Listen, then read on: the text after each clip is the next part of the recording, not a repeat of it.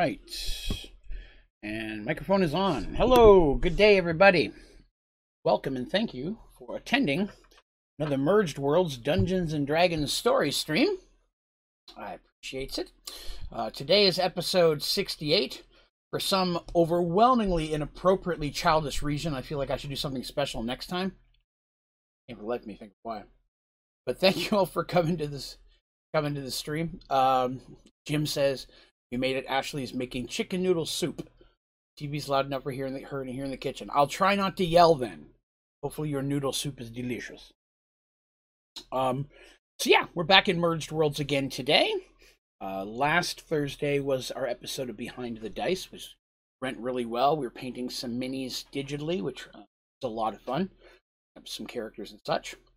So we're going to do a little bit of a recap from where we left off. And then jump right into today's episode. I think I've got about 2 hours worth of content. I can never judge, so I guess we'll see. Sometimes it goes a little bit longer. Every time this is unrelated, but every time I turn around, I'm thinking, is it time to cut the beard off? And every time I think that, somebody leaves a comment in a video saying, love the beard, man. And I'm like, well, can't disappoint the people. So yeah, we're going to continue with our Merged Worlds story.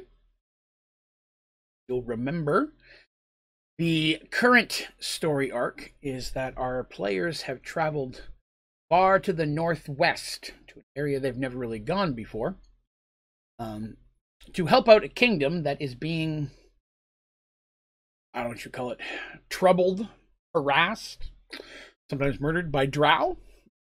We all know Dandy has a specific hatred for drow and is searching for a specific one.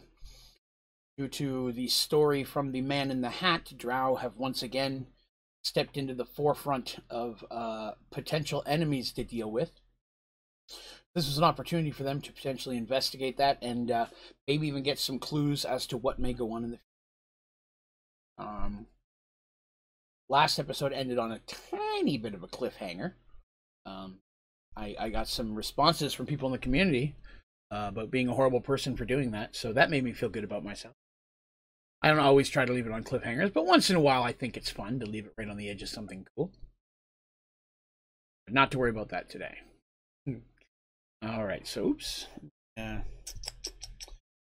make sure I've got everything ready here. And yes. Hey, what's up, MT? Now, I was making some changes to the streaming software and stuff today, so it's not showing a viewer count right now, so wondering where that went. I don't know. I'm still working on getting it back up, but I did redo the Wheel of Misfortune. For those of you who come to my streams often, know there's a wheel that I spin for certain situations. I have added something new to replace hot sauce. That is not something I'm going to like. And I made the wheel much easier to see, so I'm excited we're going to introduce that tomorrow. We don't spin the wheel on Merge World. There's audio podcast and all that. They don't need to hear about me eating horseradish sauce for 10 minutes. All right. So they're traveling up to see what's going on. Ended up in a bit of a debacle that ended with them taking on a young human female mage named Fia. Fia's been traveling with them. Made their way up into that city, hired by the merchants folks. Hello, Michael. To look into this for them. While traveling, had to help defend a caravan that was being attacked by drow and a particularly nasty hill giant. And then made their way to a town and started to head north up towards the mountain. It was along that trek that they ran into Aaron. Aaron is a human hunter, older human hunter, who had come through Serenity at the very beginning of the adventure and was headed up here to help with the drow situation as well. It's where they found out about it. They've been looking for him, and sure enough, he was there. He hadn't been able to find any of his friends, so he joined along. That night, as they're making camp, eating dinner, hanging out, everyone starts to get sleepy and pass out. It's almost like someone slipped something in the food. Who would do such a thing? And I will go ahead and, as this finish up, this is how we left off last time. As the sun's rays dip behind the trees, Dandy sees Aaron's face shimmer. The aged human skin transforms into an onyx black color as his grayish hair grows long and white. My apologies, little dandelion, is the last thing she hears before the darkness takes her. So Aaron has transformed into a drow elf. Gasp. That's what we're going to take on today. Now, I've heard some interesting hypothesis on who this is. I'll be interested to see if anybody was right. So, they are all knocked out unconscious. Not the kind of thing they would normally fall prey to. There have been a few situations in the adventure where they have made what I'd call rookie mistakes. And is there a reason for that? I don't know. We'll see. So we're going to go ahead and continue on. There'll be a chunk of reading today. I've actually been writing for the last 4 hours. My hand is frickin' killing me. I used to write all the time when I was younger, you know? Now all I do is type. So when I actually sit down to write, my hand just can't handle it. Hurts so bad. All right. So here's where we go. We're going to continue on. Hopefully you guys like where the story goes. Okay. Oh, and hopefully your chicken noodle soup is good if you are having chicken noodle soup. All right. So today's story is called Behind the Mask. Mercy comes to quickly realized. Mercy comes to quickly realized she's sitting in a chair in total darkness. The loss of sight is uncomfortable as she's rarely taken off her magical circlet in almost 20 years. Hello, Fruitcake. She tries to move, but as she expected, she was bound tightly. Holding her breath, she quietly listened. She easily recognized Darsh snoring nearby. Other than that, she heard nothing. And that was the story. Thanks for coming. I'm just kidding. Look here. Let's flip.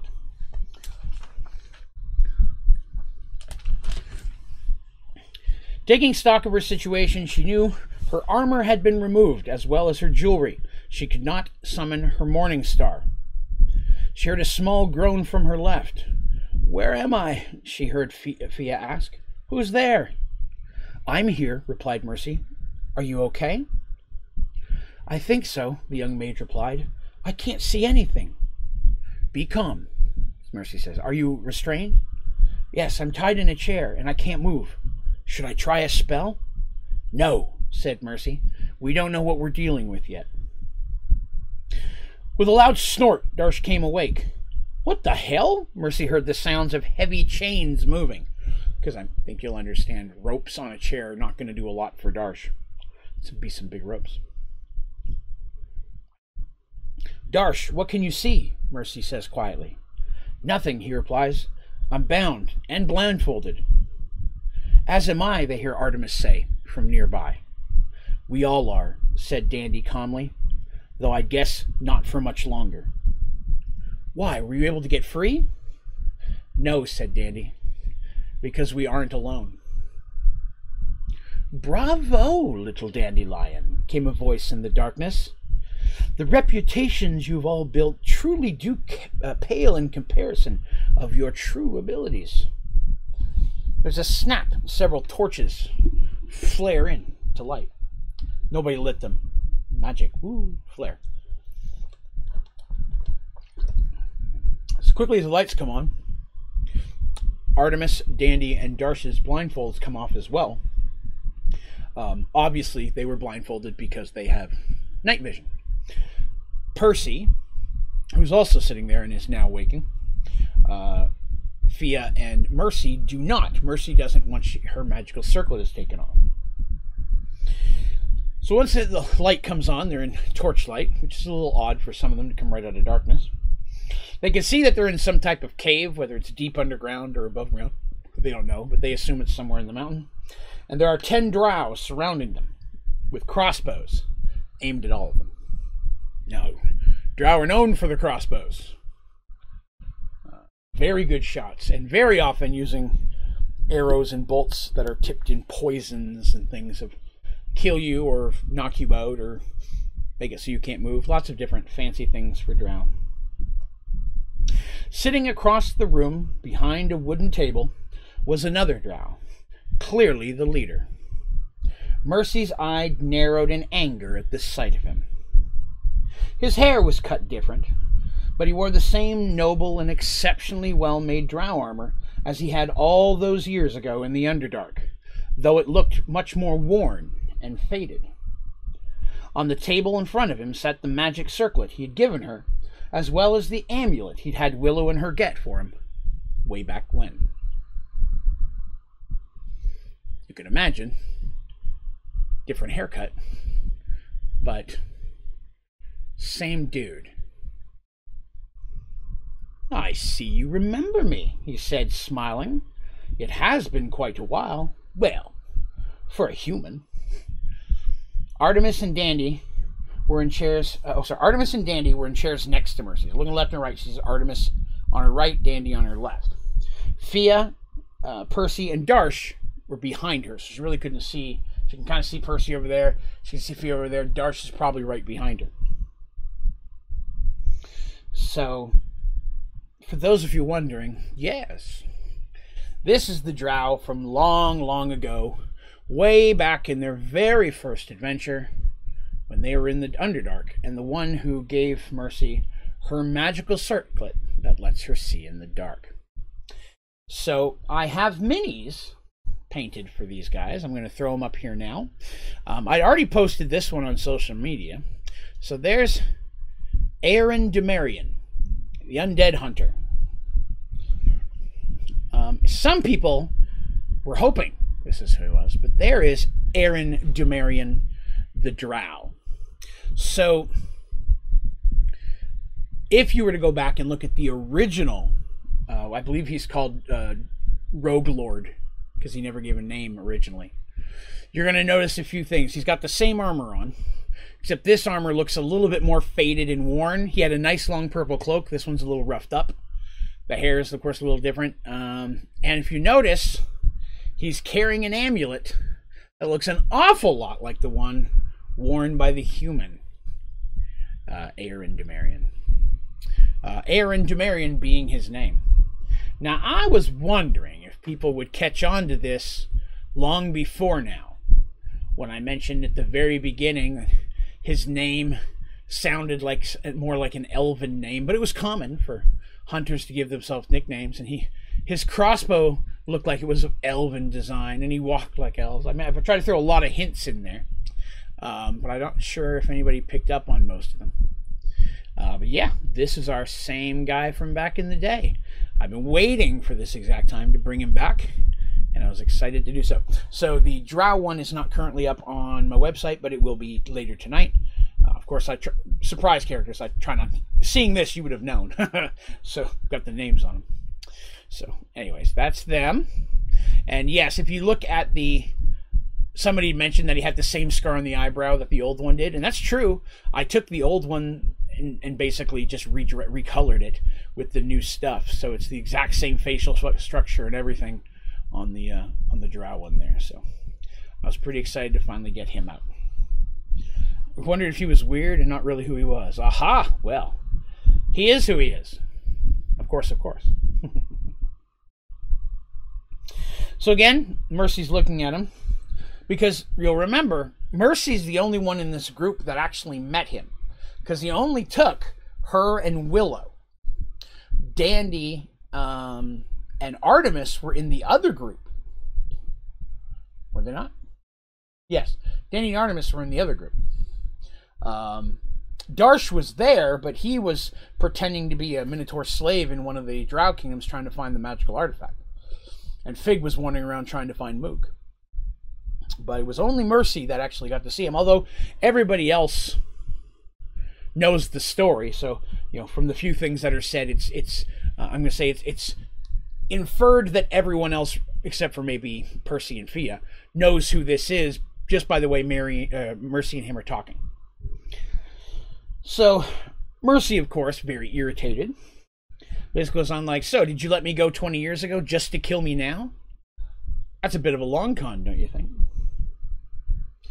And still smiling, he says, "No, to be completely honest, I don't know why I let you go all those years ago. Guess even then, I knew that you'd be of use to me one day. Whatever foulness you want from us shall not be done," says Dandy. Aaron smiles, stands up, and comes around the table. He gets down on one knee. He's right in front of Dandy, who's very unhappy. You can imagine, he's very anti-drow. "You were the weak link, Dandy," he says. "Getting you all here together right where I need you. It was your hatred of my people that brought you to me.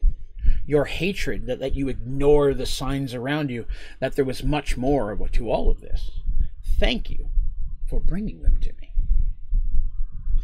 Dandy's face went pale and her fury turned to sorrow. He was right, of course. She should have been more careful. She'd let anger guide their way, and by doing so, she'd put her friends in danger. "Leave her alone," said Darsh. The level of threat in his voice made it clear it was not just bravado. Aaron looked at Darsh and his smile faded. "You could break those chains any time you'd like, couldn't you, Darsh?" "Yes," replied Darsh coolly, "and there aren't near enough of you to kill me before I snap your neck." The crossbows all turned to point at Darsh, but Aaron quickly raised his hands. Then they all lowered. "Then I truly do thank you for giving me a chance to speak first. Seems I'm indebted to you." He makes his way back around the table, sits back in his chair. As he does, he reaches up, kind of rubs his brows and his eyes a little bit, as if he's preparing himself. And it's in that moment that Mercy kind of realizes what the difference is. She's been looking at him and she's like, something's different from before. Again, she only saw him for a little while 20 years ago, but something seemed different. And it's at this point she realized what it is. He looks tired. He looks exhausted at this point. Looking at his eyes, it looks like they've been rubbed raw. When you're trying to stay awake and so on and so on. He just looks exhausted. But he begins to speak. 20 years ago, you came bumbling through the Underdark right into our city. How you'd survived long enough to get that far, and he sighs, frankly was a miracle. You are very lucky that my people found you first. I saw in you then what I desperately needed. Willow. The mention of her name, you can imagine everybody gets it, except for Fia and Percy again, because they weren't there. But of the four companions, feel a little sad, the thought of their friend's name, of course. And someone you cared about gets brought up in a conversation years later. It's a little pang of sadness. He stops for a moment and looks at them and says, I want to tell you I was truly sorry to hear of her passing, and I am sorry for your loss. It was not something I expected. He looks at them and goes, but at that time when you came in, I was running out of time, and I was desperate. And here Willow was delivered right to me. Had I known who you really were, what you'd become one day, well, things might have been very, very different. But I have to have the amulet, you see, and you all were my last chance. Takes a moment. They soak in the thoughts, of course. Again, Mercy was there too, but it was mostly Willow who was needed because it was in a place that only a cleric of good could go to. And it required some spellcasting stuff, but they managed to get the amulet in return for gathering their friends up, Moog and them, and getting them safely on their way, and he gave her that circlet. He goes, I'm going to be completely honest with you. My original intent was to kill you once you gave me the amulet. You see, I was worried. If I let you go, and then you were caught by others, well, you might say a little bit too many things before they finally put you to death, and I was concerned that it might come back on me. But for some reason, something stayed my hand. And instead, I decided to let you keep the circlet, a magical item of no minor proportions. It would help you on your journey, and maybe it'd help me one day. Besides, it allowed me to know where you are at all times. Well, this little revelation does not make Mercy feel happy, because she almost never takes that off. She's been all around the world at this point. And to think that this drow has known exactly where she is at all times, it's a little concerning.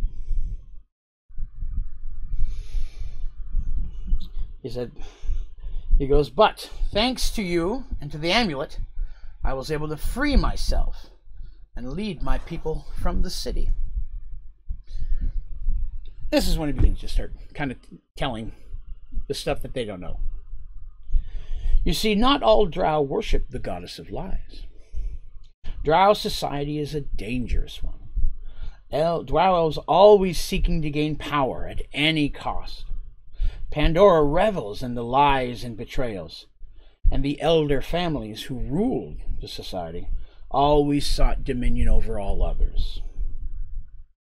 But there eventually came to be, in the younger generation, a change of thought, a different idea about the world around them, different from that they were raised in the way their parents and grandparents were. They were tired of all the lies and the deaths and the wars against their brothers and sisters. Slowly, they began to gather, find each other, which you have to imagine isn't an easy thing to do in a society where thoughts of that nature would be viewed as a weakness, potentially even traitorous.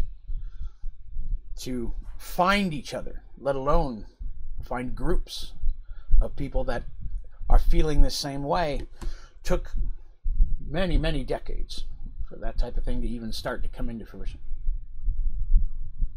But in secret, they made plans, began to pray to new gods, have different thoughts and ideas, and hoped one day to maybe change drow society for the better, bring it into a new world, a new way of thinking, and put an end to all of the suffering. Because drow society is like that. If you look at traditional Dungeons and Dragons societies, drow have always been worship a more traditional Dungeons and Dragons god, if you go that route. But it's always been a hierarchy of families, and the higher ranked you are, the more powerful you are, and obliterating or taking over another family is how you gain rank. Just wiping a family out, you go up, everybody goes up a notch, kind of thing. So it's one of those things where you can imagine it's a life of who's going to assassinate who. You know, if I can weaken that family by killing their son or their daughter, the priest, the priestess, whatever, a wizard, if I can do any of those things, I weaken the enemy, who's really just another family of drow in your own kingdom. This civil war does lead to drow numbers staying relatively small, considering, I mean, there's still thousands in the city that Mercy and Darsh were at all those years ago. But without the wars, I mean, they could have expanded greatly, tens of thousands, hundreds of thousands at this point. And there are more than one cities, of course. So those cities also fight each other on top of all the other stuff I just talked about. So it actually keeps numbers a little bit low. That's correct. Glitch Vision is 100% correct. In traditional drow society, which is primarily from the Forgotten Realms concept, drow society is often depicted as matriarchal. The mother of the house runs everything.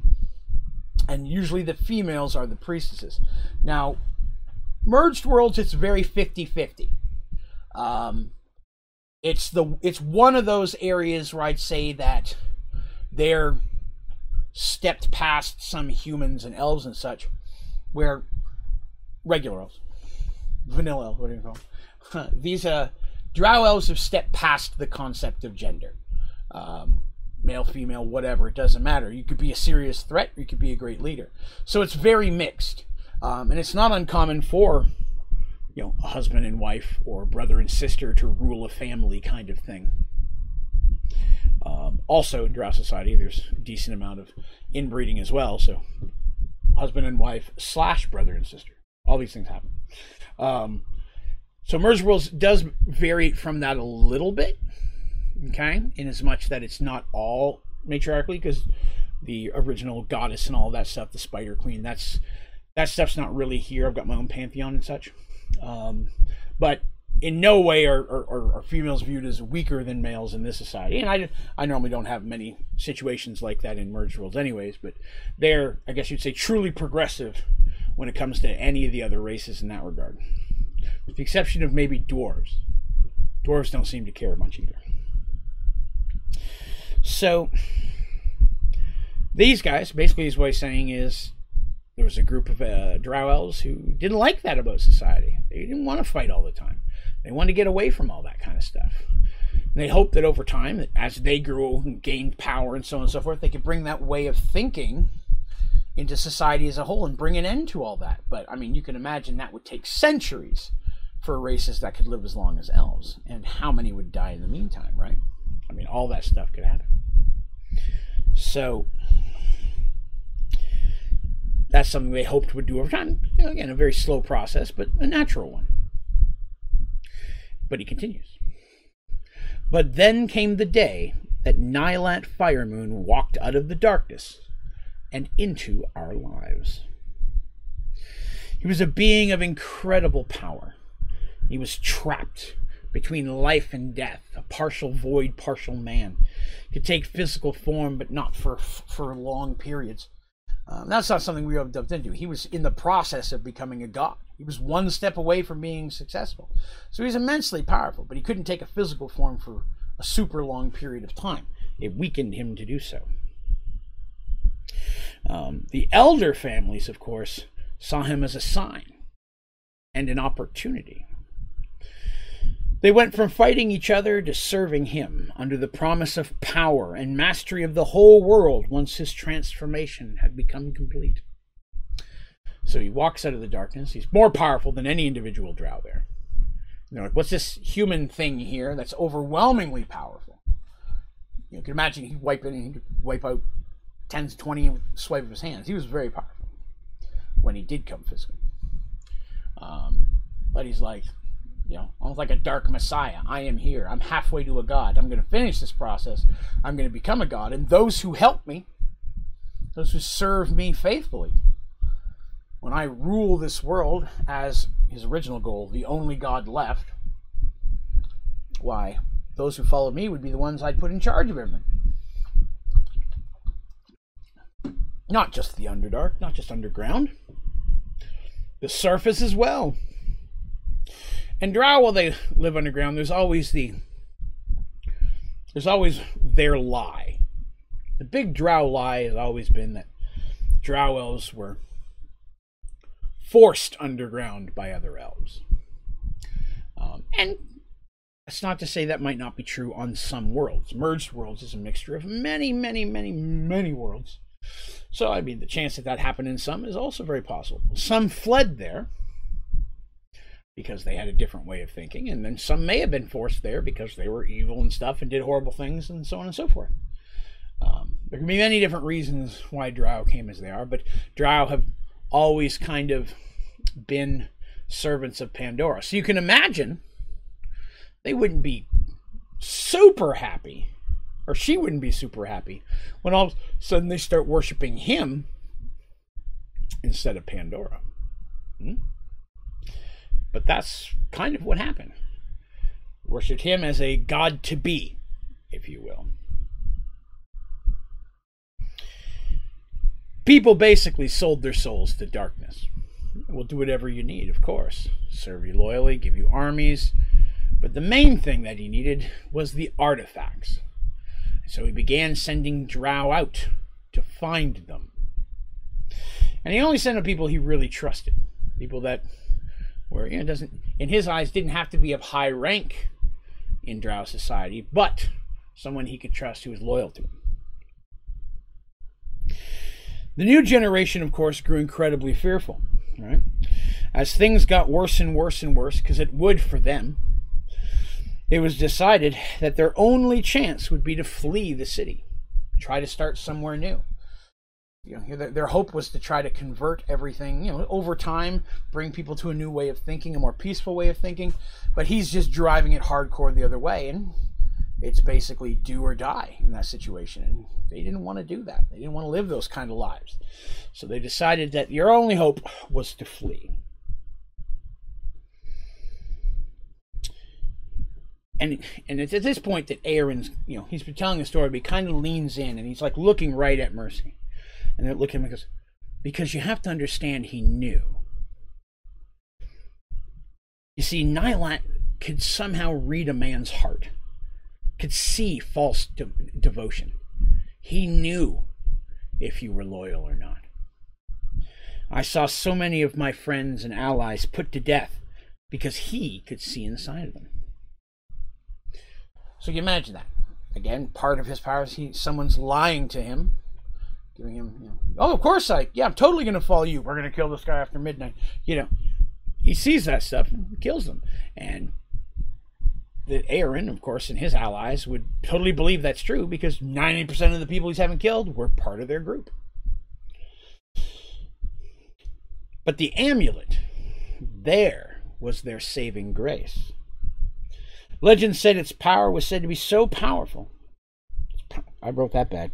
Said it was to be so powerful that it could mask a man's lies from Pandora herself. It will hide your lies. It'll make everything you say look truthful against magical spells and the like. It's the one thing. Because it was important for them to have it. Now, just think about that. One amulet, probably at least a group of how many? What's one amulet going to do for them? This is what he says. What good would an amulet be? Let me tell you. You see, using it, the leader of our group could stay hidden. He was of royal blood, you see, and a noble of a powerful house. He'd managed to keep away from Nylat for many, many months. Stayed away from him completely. Which isn't that hard when you're out on patrols and in charge of different security things. I mean, Nylat didn't have the chance to meet all of the 1,000 elves in that small period of time. So he'd kept himself away from Nylat in the hopes that he wouldn't be found. But it turns out because he'd done such a good job of staying away and keeping the border safe and all that kind of stuff, that he'd been chosen to go to the surface in search of the Godforge artifacts. And he would be given his orders from Nylat himself. So Nylat's going to... Most Drow didn't know what they were. There's items he needs to finish his thing. He's not going to tell everybody about these magical artifacts. He's only going to tell those loyal people he can trust to send out and get them, that he believes are going to bring him back. So, in this situation, the leader of their group now finds out, he's going to have to meet Nylat. Now, he knew that it was going to happen eventually. They'd been trying to get this amulet for a long time, but all of a sudden time was running out because he was out on a mission, per se. Because very often Drow scouts will go out into the Underdark for several weeks or months at a time on patrols or attacking other things or, say, other dark dwarves, whatever races may live in the vicinity, capture other races, bring them back as slaves, mining. There's all sorts of different reasons why Drow would go out in the Underdark for a period of time. But once he returns, he's going to have to meet with Nylat. But then you see there came Willow and her friends. And finally, potentially, access to the amulet that needed a cleric of good. And a druid counts. Druids are basically clerics of the goddess of nature, and his hope is you're the last one we've got. Because while people down here are praying to different gods and they're trying to find different paths, nobody's walking around the Underdark as a cleric of something good. You're just not going to last more than a day, So they didn't have any good clerics of their own that they could just send in there, which is why it was hidden the way that it was. Because for that very reason, couldn't just get it. It's supposed to be a very powerful amulet. The Willow showed up with Mercy, and we finally had a chance. And so, we sent you in, and you were able to get it. And it was good, because we were very, very much running out of time. Before he could use the amulet, though, the leader of the group was captured. Well, was found out. Not captured, found out. Because you see, his wife, a woman that he'd loved with all of his heart, had turned him in exchange for a very powerful gift. So his wife had figured out that he's leader of this group. Maybe she was in the group as well. Aaron doesn't say. But she decides to turn in her husband, betray him, and be rewarded for doing so. The amulet was finally ours, but it had come too late. So she and her brother, his wife, she and her brother had learned of his leadership of the rebels and had been, and they had sent word to Nylat, and Nylat had sent his forces to capture him and return him so he could be put to death and be made an example of for anyone else who should try to break ranks, if you will. Drow at the table, Aaron, gets quiet for a moment. His mind seems lost in memories. You then, Percy says. That was you, the leader of the group. How did you escape? Aaron looks at her and quietly says, no, I was the one chosen to take his life. I was his bodyguard, personal security, responsible for his safety, as I had been for nearly his whole life. But when I arrived at my lord's castle, Nylat's forces had already attacked. I fought my way through a back entrance that I was aware of, and made my way up into the chambers to find him. I gave him the amulet, pressed it into his hand, and begged him to use it. Save himself, flee the city, save his life. But he would not. Even then, he cared only for his people. I drew my sword then. I would kill as many as I could before he was taken. I would make sure the cost was great. But he embraced me instead and whispered that it all fell to me now. I must get our people to safety. And as he let me go, I realized he'd put the amulet round my neck. The sound of Nylat's forces could be heard coming up the stairs towards the chamber. They began banging on the door, attempting to break it down. My lord quickly reached out and pulled my dagger from my belt. Without hesitation, stabbed himself in the stomach. The door then burst open, and Nylat's forces rushed in, led by my lord's brother-in-law, Toradel. I stood there, sword drawn, my dagger in my lord's body as he lay writhing in pain on the ground. Toradel stared at me and then smiled. I didn't think you had it in you, he said to me. He was a traitor, was all that I would manage to say. Both my lord and I were taken to see Nylat. I saw my lord's traitorous bride sat at his side, the reward for her treachery. Nylat was told of the events that had happened, and I was brought before him. He looked me in the eyes and asked me whether I was loyal to him or loyal to my lord. I must admit I've never been more frightened in my life as I was in that very moment. I swear, the man stared into my soul. But he smiled and said he was happy that my lord's traitorous weakness had not affected me. The amulet had hid the truth.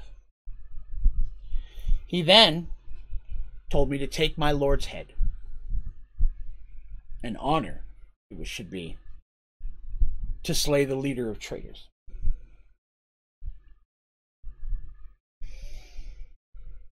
I looked at my lord,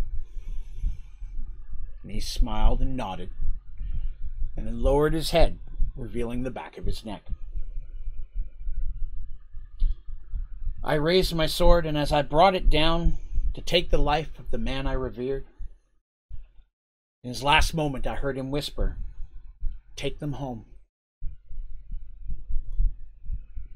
At that time the room goes quiet as Aeron struggles through his grief. So Aeron was not the original leader of the group. That drow died, but it was passed on to him. And the time period that he was trying to get the amulet, he was in a kind of a mad dash to get it to try to save the leader of the group. They didn't get there in time, sadly.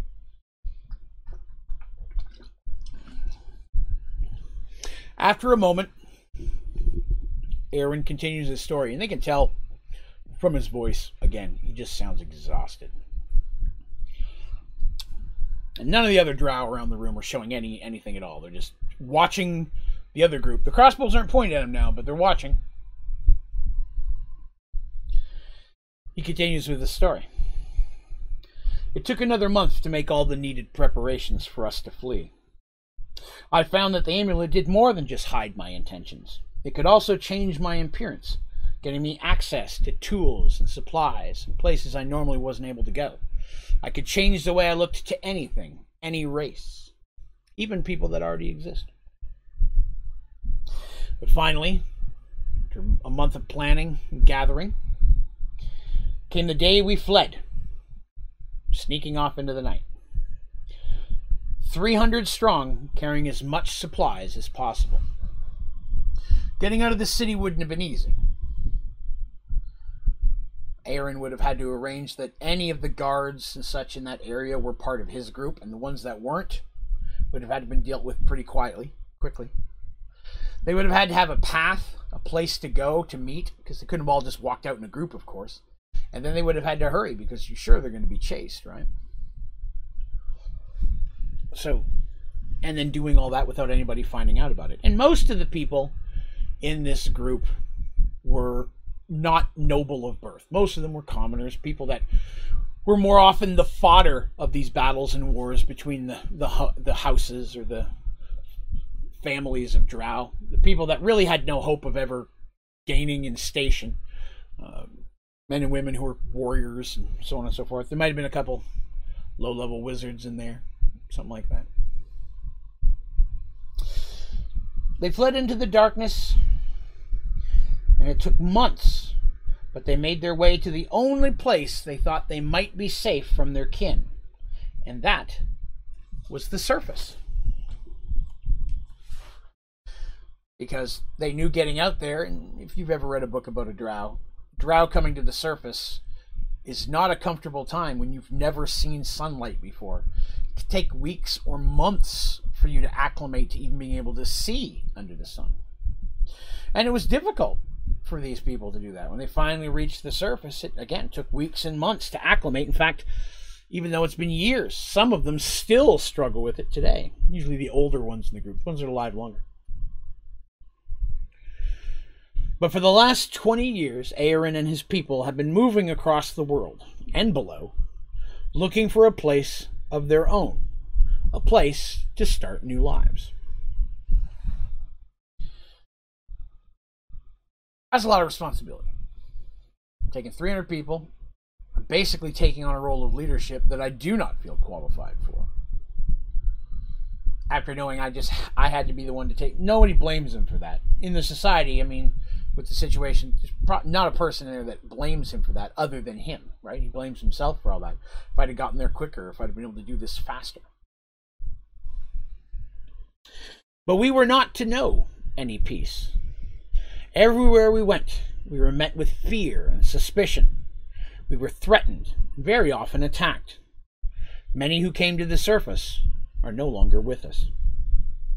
We found no rest, constantly hounded and on the move for years.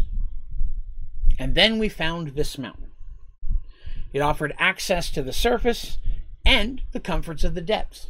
You're going to feel more comfortable underground. It's just kind of how it works. At least in the beginning, right? sad. Oh, here it was. Oh, missing. Cover that. It was far from any home or kingdom, though it turns out, sadly, not far enough.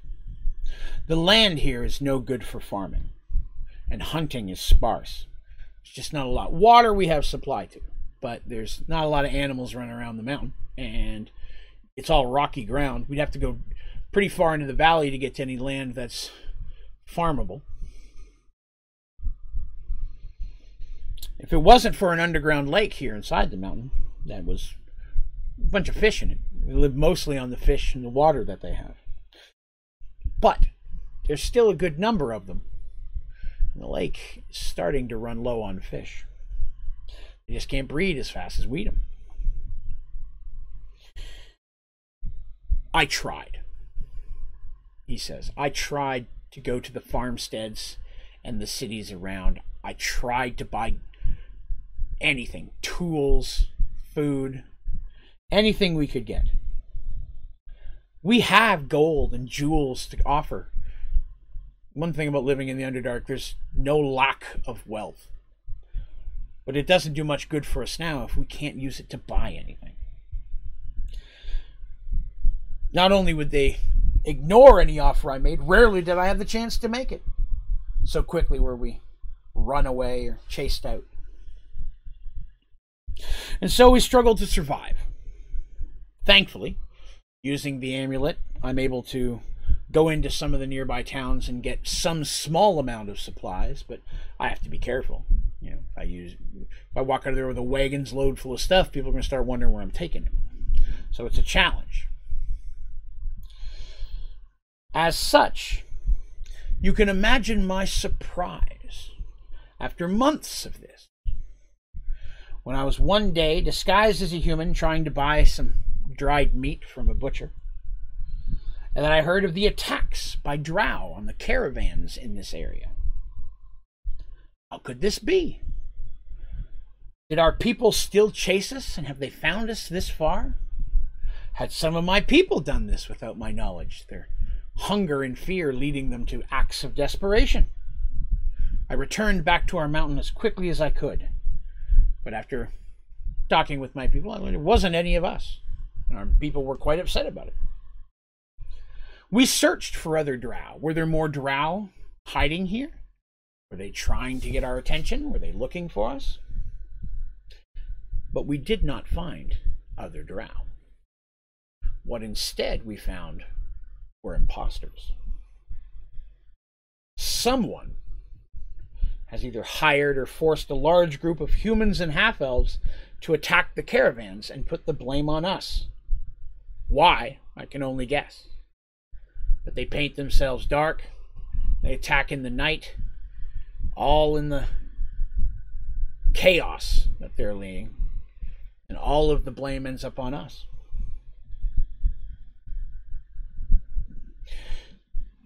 But the city's offers of treasure and wealth in exchange for dealing with us, their problem, has been heard far and wide. And people have come for that reward. We've had to defend ourselves.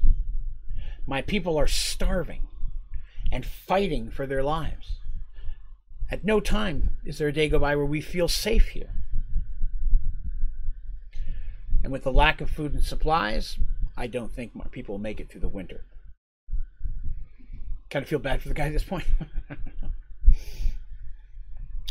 And so I decided to take a chance, a huge chance.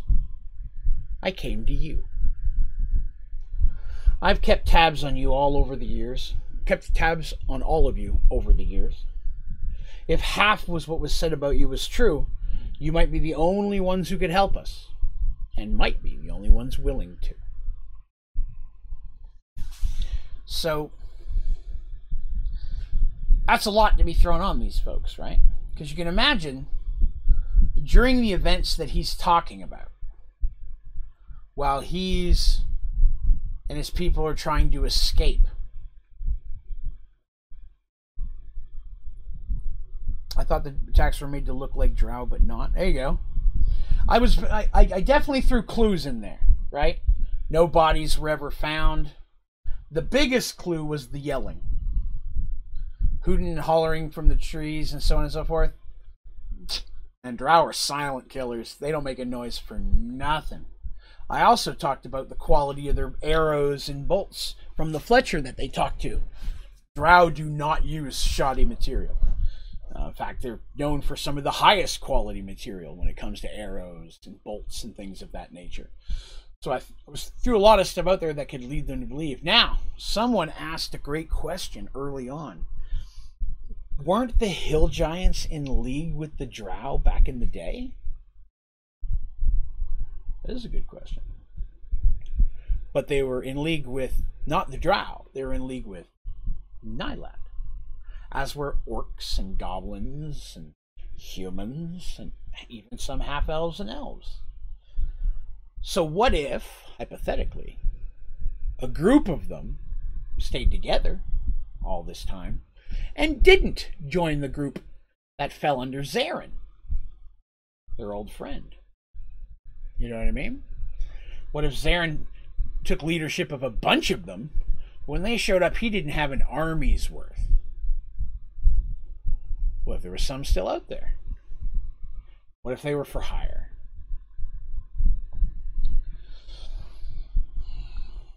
So that was really cool. Somebody put that link together. I was genuinely pleased when somebody put that link together. It was you? It was Michael who said that. Yeah, where they were linked, because I was like, that's exactly what that was. That's exactly the hint that was supposed to give this, if anybody picked up on what this group could be. Because they'd know how to fight. They were warriors. So Aaron and his people, if you mentioned, I said these guys, this city, this area, has been plagued by elves for about a year at this point. Plagued by a year and a half, something like that. Which is the time that Aaron and them came through. Aaron and his people showed up. They probably lived in the mountains for several months before anyone knew they were there. With all the bad luck they had, they're going to try to stay away from humans. Probably build some type of defense just in case something bad happens. Find caverns and such that go deep, so if worse came down to it, they're not stuck in the mountain. That's a great thing about if you're a dwarf or if you're a drow, you know, somebody backs you into a set of caves and mines, man, you just go deeper. You find your way out eventually. You know, going deep into the dark underground is not an issue for dwarves and drow and things like that, right? Even things like hobgoblins, goblins, going down deep into caves. Well, there's no such thing as a dead end if there's, you know, an opening anywhere. So is the story about Nylat's son actually true then? What a wonderful question. Let's talk about that here in just a minute. I'll tell a little bit more of the story first, and then we'll see.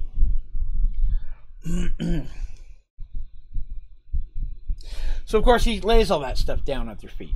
Here's all the stuff I tell you about you. This is what's happened to us. We're not the ones who are attacking these people, but someone's trying to make it look like we are. My people are starving. We've got no food. Probably not going to make it through the winter. For the record, late summer. At least right here.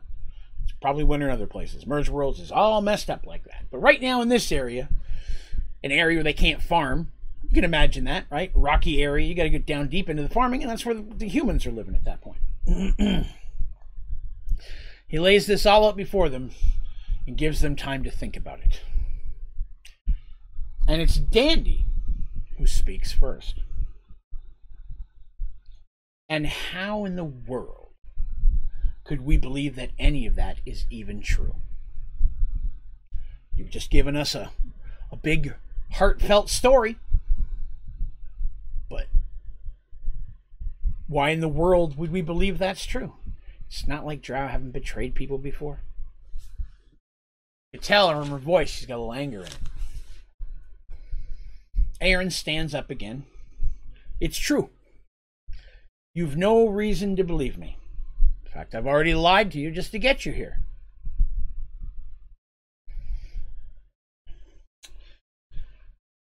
And he points to one of the drow and nods at Dandy. And the drow comes over and cuts her bonds.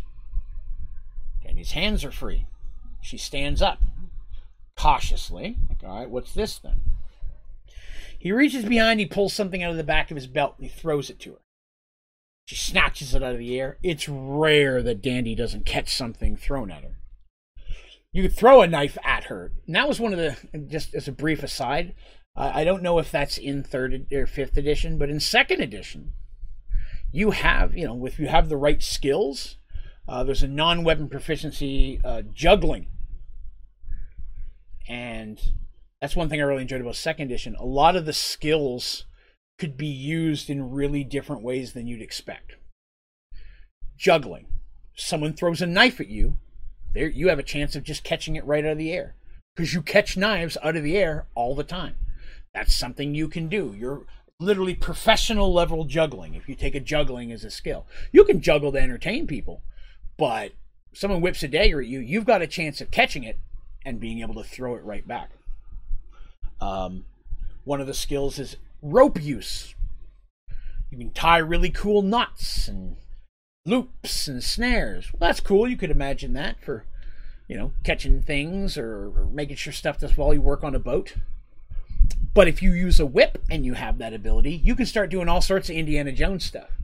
You can start, how to use the whip to grab onto things, pull things, not just whip and hurt people. You can literally use it to knot and twist. You know how to twist it and then pull it tight enough that it will support weight, and then how to loosen it again. These are all skills that are available if you learn to combine the different abilities together. And when a player comes to me and they're like, hey, I got this ability. If I was to use this and this together, would I be able to do this? And we'll talk about it. Maybe yes, maybe no. Maybe different degrees depending on the situation. But I really like that. I like being able to mix and match those abilities.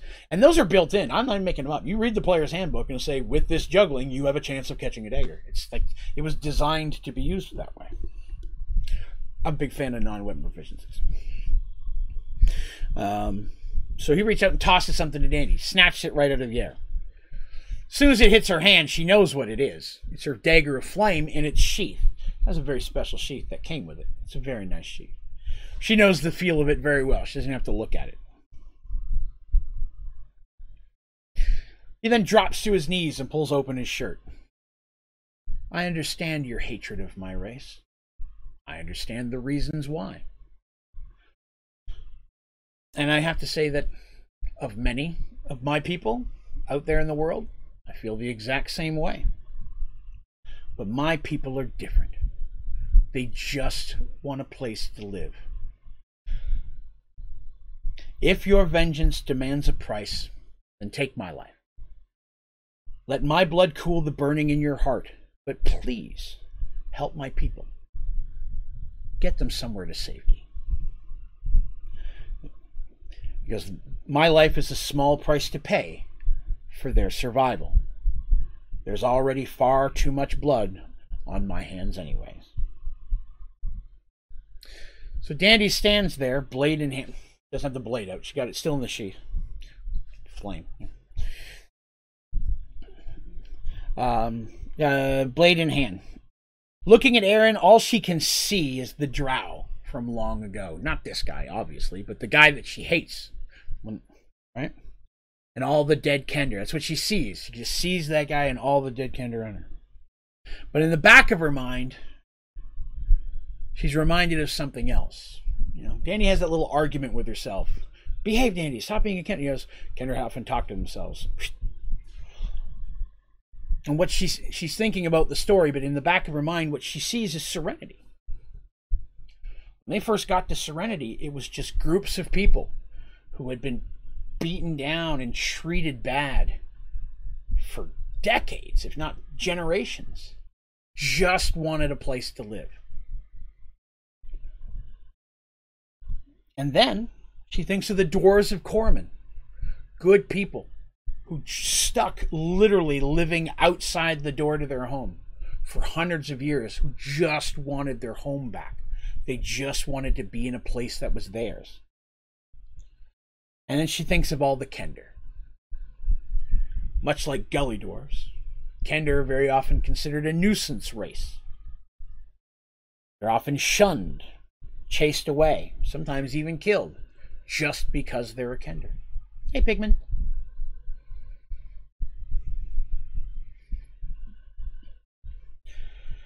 With an angry sigh, she draws her dagger.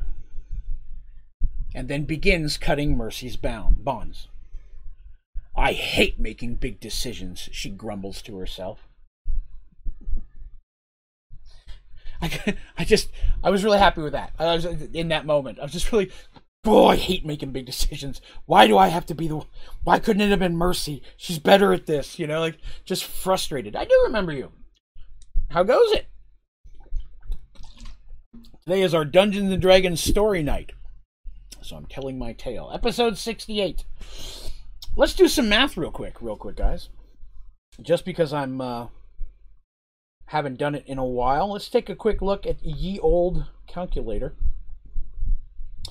And we'll go here. 68 episodes on an average of 2.5 hours each equals 170 hours worth of Merged Worlds exists at this point. 170 hours. That's over 7 full days of story. If you wanted to sit and listen to it without stopping, you'd have to go more than 7 days to listen to the entire story. And that's average. Some of them, there's one, I think, 1 or 2 that's a little under 2.5 hours. But there's a lot that go 3.5. So, that's a lot of story. I'll be honest, when I started this, I thought like I'd be amazed to get to level, or like story chapter episode 50 was just kind of shocking to me that I got quite that far, right? So Dandy starts cutting the bonds, and Aaron motions, and the other drow step in and start removing them as well, unlocking the chains from Darsh. Darsh was chained to a wall, by the way, not given a lot of wiggle room. But straight up, Darsh looked at those chains and was like, I can break these chains. You can imagine, they've heard stories. Darsh is a Minotaur. Minotaur are strong. They've dealt with Minotaur before. There were Minotaur slaves in the Drow Kingdom when they were there. That's how Darsh was able to sneak in with them. So they know they can be strong. But Darsh is strong even for a Minotaur. And what he said was true. He rips those chains either out of the wall, which is more likely than the chain breaking. It's where it's bolted to the wall. He busts it right out. But either way, now you've got an angered Darsh with several feet of chains attached to his arm. And maybe 15 feet between him and Aaron. They could shoot him with every crossbow, poisoned or not. He would break that man's neck before Darsh would hit the ground. This isn't him. That's just a fact. Darsh knew this. Aaron knew this. So when Darsh didn't do that, it's because Darsh wanted to know why they were there. Darsh isn't an idiot. He's angry, and until he started giving Dandy some shit, he was willing to let this go on. And then he's like, "Okay, guy, let me make you aware. You may have a problem if you don't back off my friend." So they're all unlocked and such. And Mercy says, we've made no decisions. We've made no promises. Other than we agree to listen. And you've told us this. Let's get all the cards. Let's find out everything. And he says, yeah, of course. Come with me. He opens up. There's a door, which wasn't there before. That's something I'll look at. Like, there's no doors. It's hidden by illusion. Drow are very magical. Very spooky people. The door was moved. There is a small mage outside the door. Not small, I should say that. There is a young mage, which is the equivalent to low-level mage, right? Can do basic stuff. Maybe second, third level spells, if that. Because, again, this is a group of people that are almost all young. If anything, Aaron's probably one of the oldest people here, because he'd been a bodyguard for his lord, their leader, since he was born. Right? He was already an experienced and trained warrior before that. And it would have been, for the record, no, I don't have a name for his lord because I didn't need one. But down the road, maybe. Aaron's lord probably brought him around to that way of thinking, right? But because of his experience and his skills, it would make sense that in that group of people, he would be given a position of authority, right? training, like all these guys are trained as drow warriors. There's nobody there that's a slouch as a warrior. If you're a slouch as a warrior, you don't make it through training in drow society. If you are an adult warrior of a drow, you are a very good warrior. That's just how that works. And so here's a guy who's really good at it. So, you know, powerful. But most everybody in this place is going to be of a younger generation. And these are elves, right? A younger generation could be the last 300 years. You know? I mean, that elves can live 1,000 years. Looking at Aaron, there's no way to tell how old he is. But I'll give you a hint. The fact that when he took on a human body, and the human body was a body of age,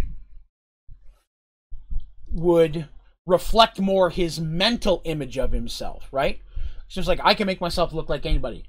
I could be a younger hunter, middle-aged. I make myself look like an older hunter because in my mind, this is who I represent. People would just naturally do that, right? I mean, don't get me wrong. I had an amulet, I would be much more skinny and I would look a lot more like Superman. But the point is, still, I wouldn't make myself look like a 16-year-old Superman.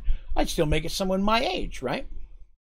Glitch Vision, that even goes for the mages, ironically enough. Any drow mage could easily whip someone with their staff. And that's very true.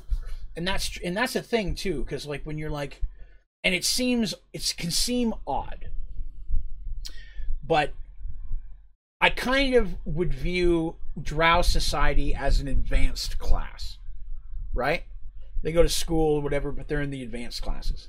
So when they walk out of training, everybody else walks out of training. For drow, it was already 10 times longer because they were in there for 50 freaking years because they lived for such a long time. So you're like, okay, you're all trained. Go out there. You're a level 1 fighter. A human comes out of training for 5 years. You're a level 1 fighter. Go.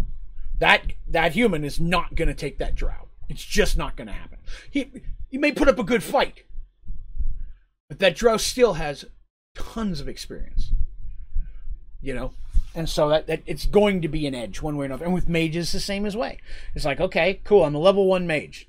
I mean, I can cast 3rd level spells already. I've been a level 1 mage for the last 300 years, but by God, I'm a level 1 mage in my society. I walk out onto the world, I'm a 10 or 11 level mage, you know?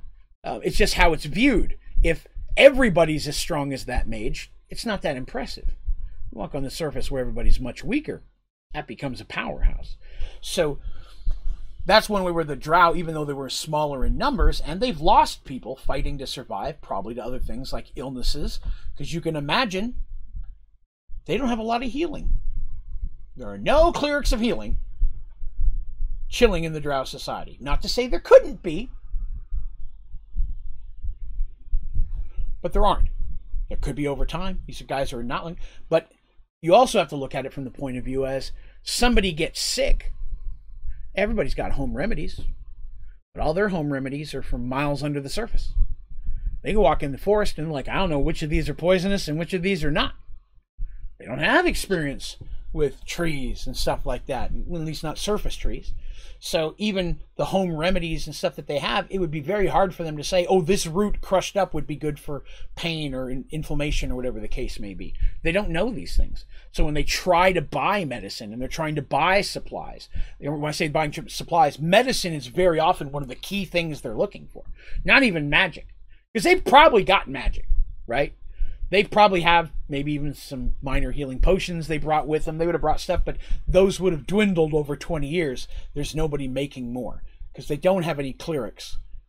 Even a cleric of Pandora can make a healing potion. You don't have to be a healing cleric to make a healing potion. Yours are just way better. That makes sense. Just like Artemis could make a potion of something else that's not necessarily healing. If it's a cleric-based ability, mages make mage stuff. Throwing that out there. You don't have to be a cleric of healing. Lots of clerics can cast healing spells.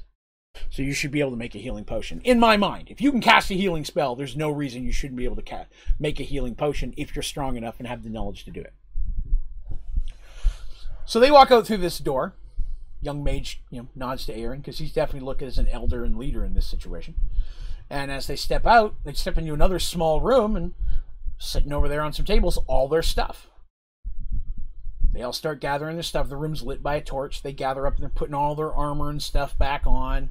You know, and everybody's just quietly, all the Drow are just quietly waiting for them to get their stuff on. Mercy puts her ring on. Morningstar pops in her hand, sticks it in the belt. Darsh puts his bracelet back on. You know, because they took everything. And again, they're going to know if you're wearing something magical. Tech magic. Well, that's everything. Strip that person down. It's like, they get to Percy. Okay, he's got a ring of protection. Take that one ring off. But this person, everything except the underwear is magic. Let's be safe. Take the underwear too. Get it all off. I mean, you got to be careful, right? So they all put their stuff back on. And as they do, you know, they're kind of done. Mercy turns back towards them, and Aaron's standing there, and he's holding out the circlet again. Mercy looks at it for a minute, takes it, puts it back on her head. And she immediately feels a bit more comfortable. Because you get used to that, right? She can immediately see better. In fact, he's handing it back to her. She is planning on having a conversation a little bit later about that knowing where she is at all times thing, because maybe sometimes she wants to be a little hidden, you know? She doesn't want people to know where she is. So that's something, make sure nobody else that can fall into the wrong hands kind of idea. But once everybody's got their gear back on and such, and Percy, you can understand, once again, Percy feeling horrible about this whole situation. Once again, Artemis has been knocked unconscious and captured by Drow, and he was not able to stop it. A lot of Artemis's guards have a rough life, because most of the stuff that's strong enough to catch Artemis, way too strong for them to stop. Lucas being the one potential thing, but not anymore, right? So, get all their stuff back on. They got all their gear. They're still leaving some torches on, because Fia and Percy can't see in the dark. Once they're ready, they start leading them through some tunnels. As they're passing by some tunnels, they can see that there are like furs or cloths, blankets hanging over entrances. Usually there's some light inside, small, probably like a candle or a small torch. And she assumes these are small living quarters. And from the looks of them, they don't look big. And after a few minutes, there's another large tarp ahead of him, and he looks back at him and reaches up and kind of pulls it down, and they step forward, and they're at the edge of a very large cavern. What he described is correct. On the other side, the beginnings of a lake. The rock comes right down to the lake, but from where they are, you can pretty much assume the lake goes further underneath. It may go down under the rock some, but there's supply there. You can imagine that water's probably cold all the time. Underground water is always cold. There's no warm underground water. Unless it's next to lava, and then that might accidentally turn into... that's Minecraft. Obsidian. But, yeah. So, they're looking, and what they see immediately brings the truth of his statement. There are people all over the place. In just rough tents, skin and stuff. Some things, so obviously there's been managed to get some wood. They built some ramshackle little homes and such, but it looks like they walked into the poorest section of Paxawal. They're looking at the homeless people. And there's torches everywhere. They're constantly trying to acclimate themselves to the light. So even at night, they keep the lights on, bright and such, so that way they can adjust to it. There's other entrances, and they can see Drow armed, standing at those, like guards. In case anything tried to come in, you can assume that there's more guards outside at the surface. They don't know how deep they are at this point. Heck, they could be higher and in the mountain, for all they know. But they see people. There's still at least a couple hundred of them. There's probably over 200. And by the age of some of the children running around, some of them have been born on the surface. 20 years, it's going to happen. But as they walk down some rickety stairs that are built there, sturdy enough, they don't work with a lot of wood in the Underdark. So go down the stairs and into the crowd of people. Everybody's like, oh crap, because these people look bad. They're disheveled. They have, cleaning is minimal. I mean, they're washed, of course. Drow are not known to be stinky people, but they only have so much. Not a lot of things like soap they're going to find. They can't buy anything from anybody. trying to learn to make it from surface stuff. I'm sure that they're what few mages and herbalists they have come up with some things, but not a whole lot. So, and it's easy to see how skinny they are. These are people who are not eating a lot. They are rationing their food at this point. Aaron said that the lake had a large amount of fish, but all the people here, not being their only source of food, totally understand how that could be the, running out of fish. Some sounds lead their eyes to look over on the opposite side. On the far side, there seems to be some rickety kind of wooden fences set up, and they can see that there's 2 cows and a few chickens over there. Aaron sees them looking and says, yeah, we found them wandering in the woods. Whether they escaped from someone's farm, I'm not sure. Unfortunately, the pricks who are pretending to be drow have killed several people at Farmstead, and other people have fled and left their homes. Sometimes they couldn't take their livestock with them. We're not just going to let them starve, especially with us starving. So we have taken a few when we need to, yes. We've always tried to leave some form of gold or money in the home, so when they get back, they can hopefully find it. We don't leave it sitting on the table, But we do what we believe would be a fair price. That's what we would have offered had we tried to buy it from them directly if they'd have spoken to us. So, that's kind of where he stands. But yeah, they have a little bit here and there, and there's going to be some hunting. And as deadly with the other crossbows, they're not going to miss a lot. But there's little campfires all over the place. People are looking at them like, ooh. And like I said, most of these people are commoners. You can see that a lot of the clothes they're wearing were a mistake. I can explain what I mean by that. Spent my whole life living in the Underdark, right? I dress like a drow. If I have any clothing, robes, sandals, whatever I wear, this is what I wear. I gather up a bunch of those clothes and I go to the surface.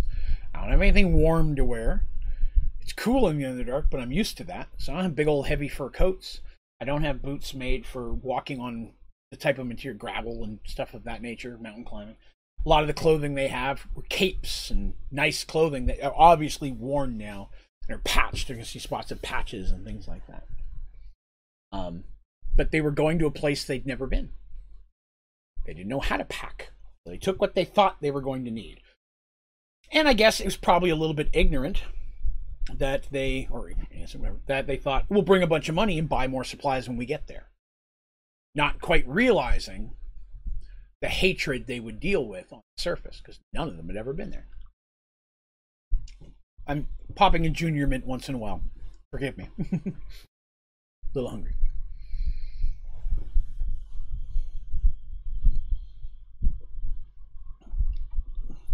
No one has to say a single word. No one has to mention a thing.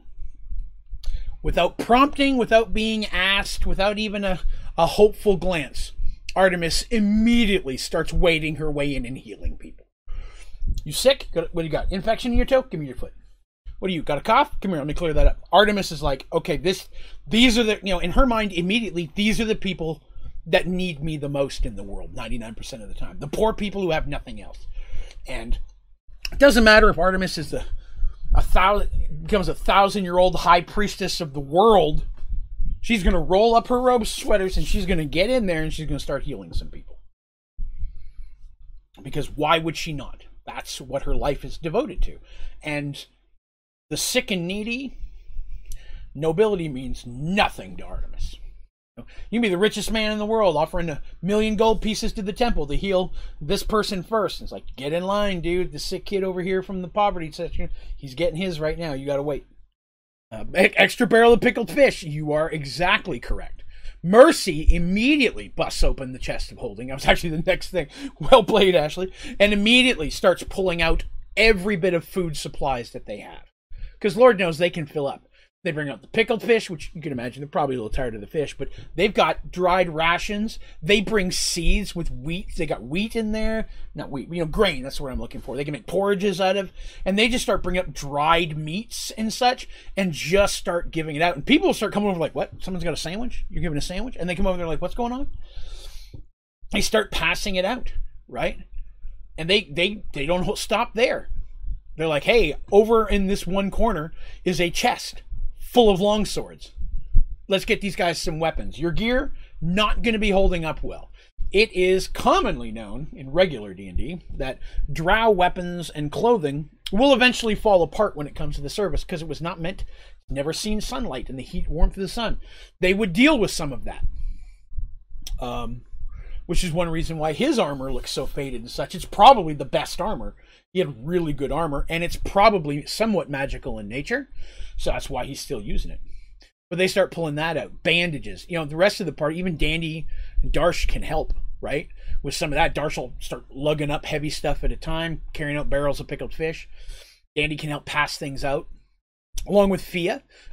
Fia immediately, they start saying, because Fia being there, they start pulling out things they've got, like healing salves and, not potions per se, but here's a bottle of this thing that will help when you're sick. And she immediately starts talking to their wizards who have also become their healers with what little medicines they've been able to learn from their own, and starts teaching, hey, this is the stuff you're looking for. What have you got here? This? Don't ever eat this. This will kill you. What do you got? This will heal you. Bring it here. And because she knows, as a mage, she's going to know a lot about plants and animals and things about as part of basic training as a wizard.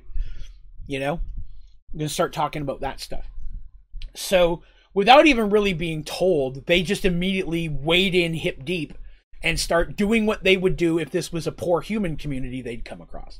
Because to this people, even in this moment, Dandy doesn't care. She sees sick little kids running around, and she doesn't worry about it. These are hungry little kids. If I got some pickled fish, these kids are getting the pickled fish. So they start taking out, you can imagine the other things they have. Blankets in there, aplenty. Lamp oil, aplenty, with torches, things like that. Sharpening stones. It's a room of supplies that they keep well stocked down in there. And so, again, blankets and all that kind of stuff also greatly needed. The rooms with the tarps over top, you find out, aren't actually personal rooms for people. They're rooms of sick.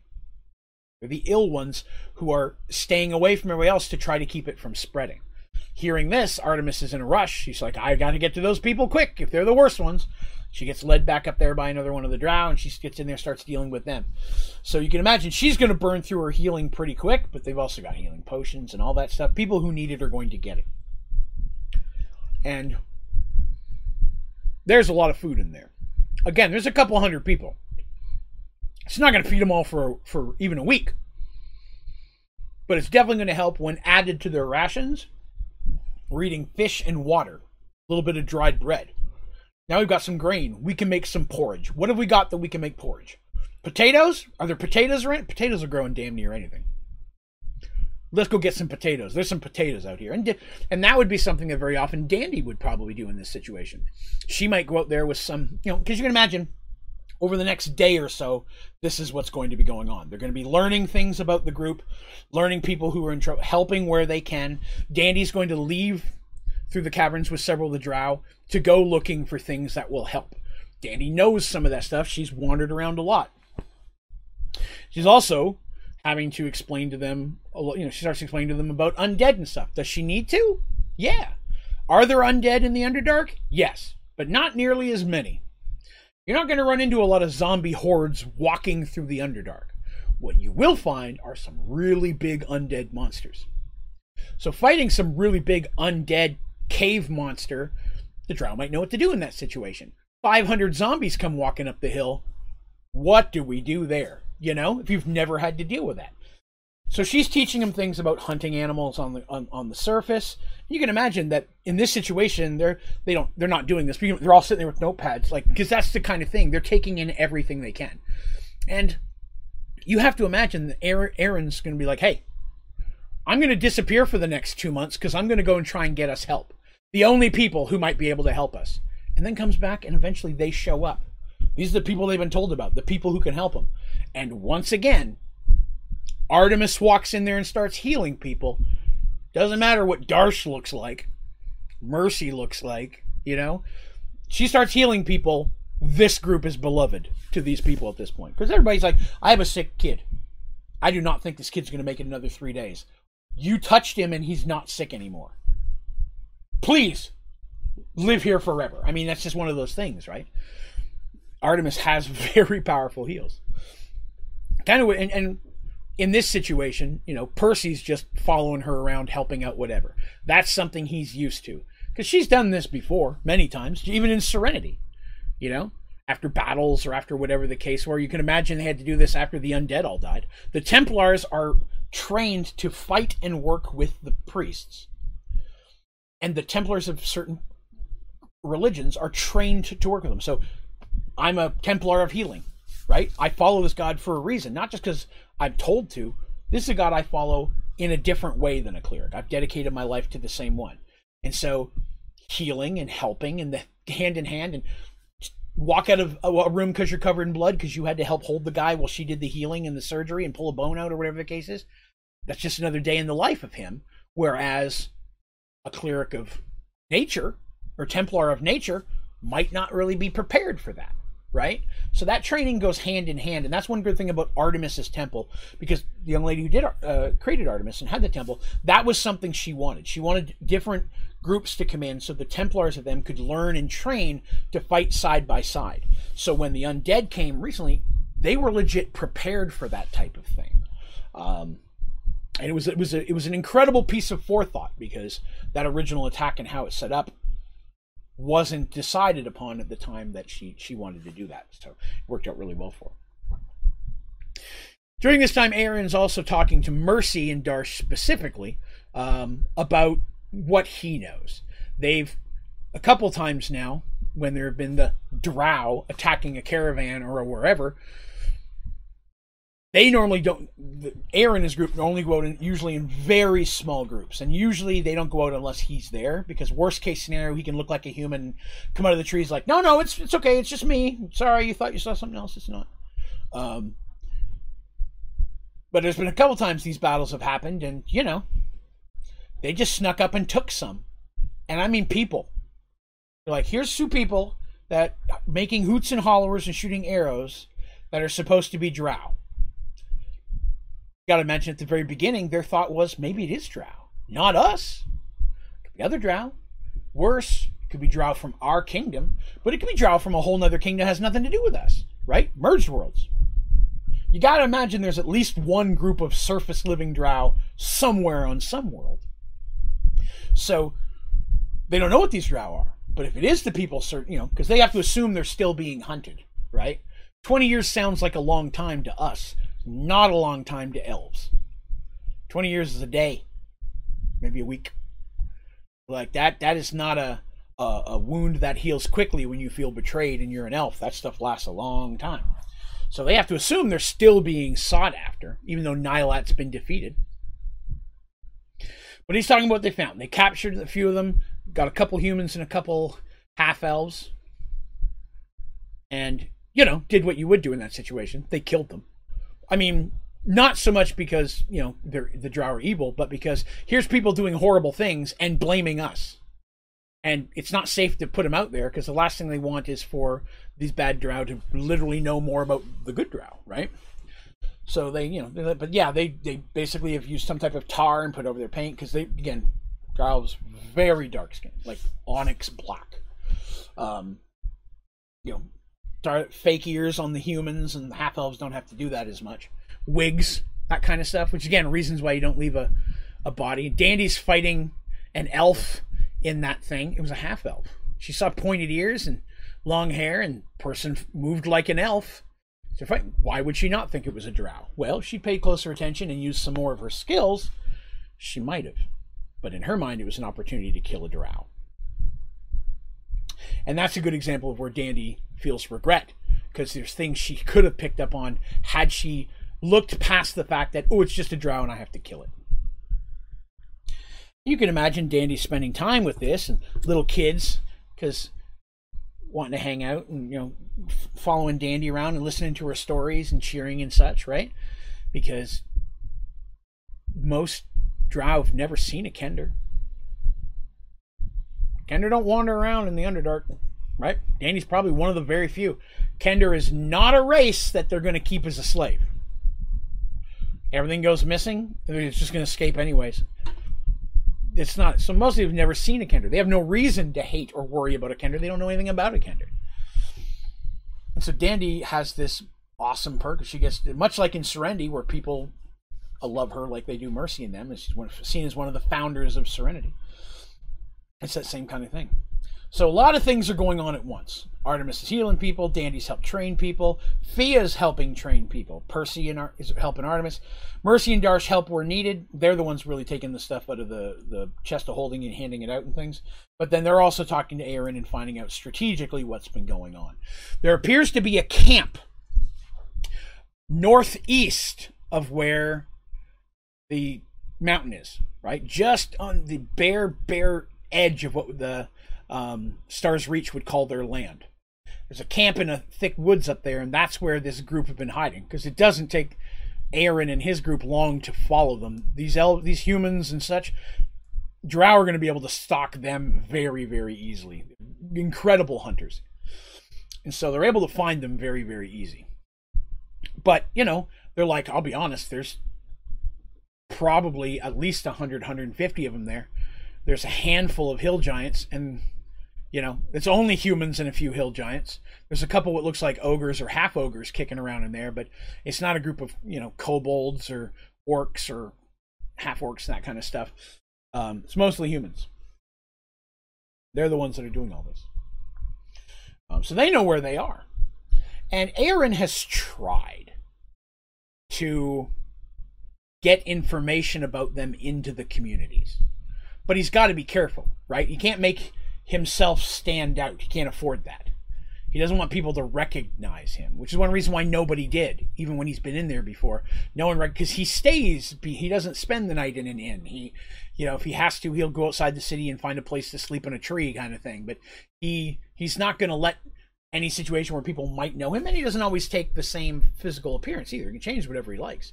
But Aaron the Hunter, that look is the more common one that he uses.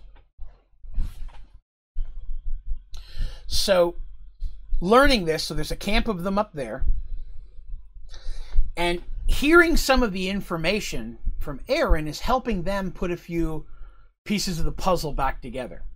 For what Aaron can know, what he can tell is whoever they are, they definitely have someone who's regularly going back and forth to Stars Reach. Code people, they're probably some type of courier or messenger, but they're definitely communicating with someone in Stars Reach. So upon hearing the story, Mercy first thought was someone in Star Reach is doing this. So they get to thinking about it, right? They start talking. Why?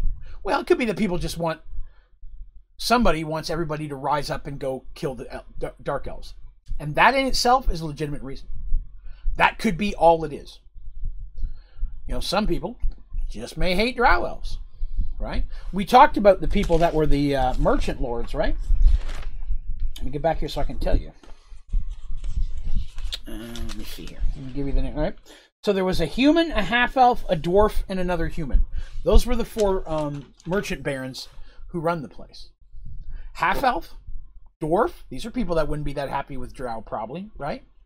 Maybe even the humans don't want Drow in the area. That could be an issue. What if, also, though, there was something more? There's been a lot of hints and things thrown out, because I'm a rebel like that, that if we can't get this caravan, the big one that's coming, if it gets attacked or lost, Stars Reach may lose this other big kingdom's business, which means other ones might as well. So someone would be looking to destroy Stars Reach as a neutral party. If that makes sense. It's a neutral place where nobody fights or wars, because if they do, none of the other kingdoms will help you. You can't get any of their goods. Well, we've talked, I'm talking to them. We've talked together and they're discussing things. And one of the things that I've mentioned earlier on is that the kingdom, the big one, the one that's sending the caravan, has frequently warred with one of the smaller ones that's to the west. So is there a potential that there could be something there? Because it definitely would benefit the smaller, weaker west if that east kingdom that they hate is no longer trading and the neutral thing falls apart, which is where they get a lot of their supplies. So that's a potential. So maybe it's that kingdom. Same time, is there someone with a personal grudge for a completely different reason somewhere in the city? They don't know, but what they do know is that time is running out. That caravan is going to be coming through here in about 5 days. So we're given 10 days at the beginning, and they traveled a few, and then they were unconscious for almost one. They got about 5 days left because they spend a day. That's after they've spent a day or so with the drow. So they have to make a determination of, okay, well, what do we do? Do we go back to the city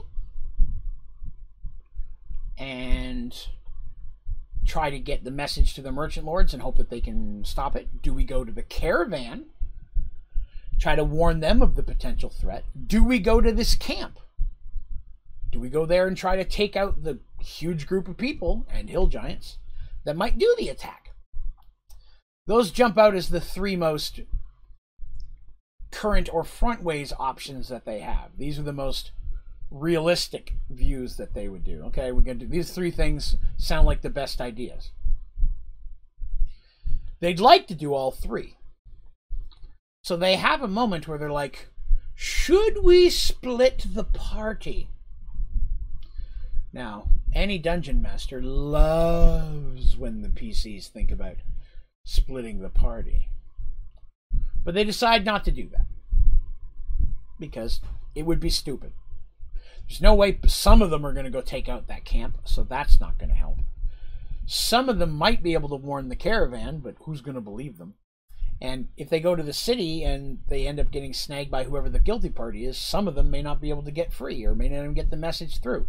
So their strengths are together. They're going to have to make a decision one way or another. What do we do? Eärendil, whichever route they decide to go, the elves are willing to help. Especially the fact that they were just given some new weapons. Maybe even some armor.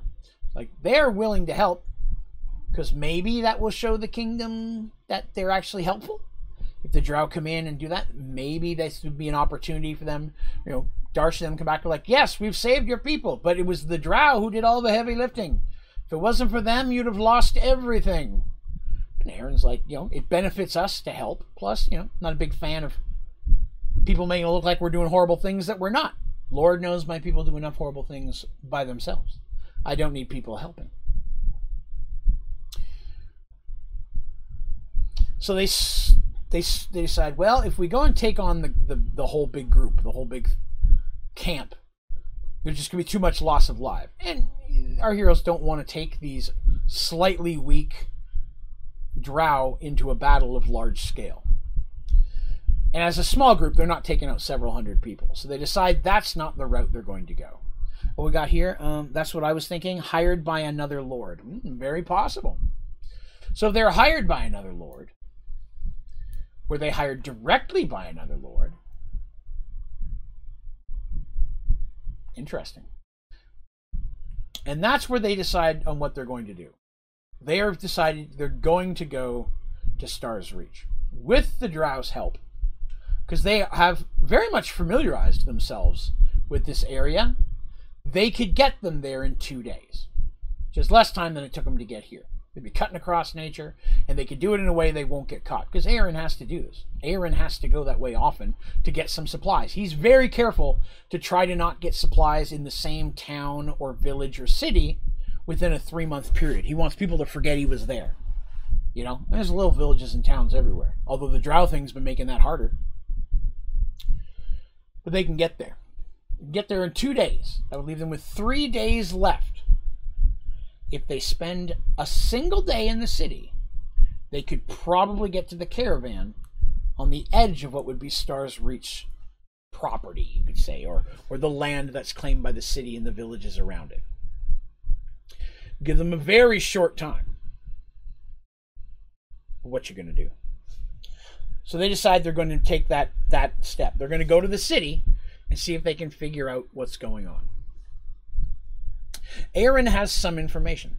He's like, yeah, person always sneaks through here, and they go to that, they sneak towards that bar or that inn, They always go in there, and then they don't come out until late that night, and then they leave again. I've followed them, I've watched, because Aaron could do that. Aaron could be like, hey, I'm just a regular human coming into town. Now I'm the old lady sweeping in the corner. Now I'm the young kid playing in the, he can change shape as often he wants, so the person he's following can't tell it's the same person, right? What a handy amulet that would be.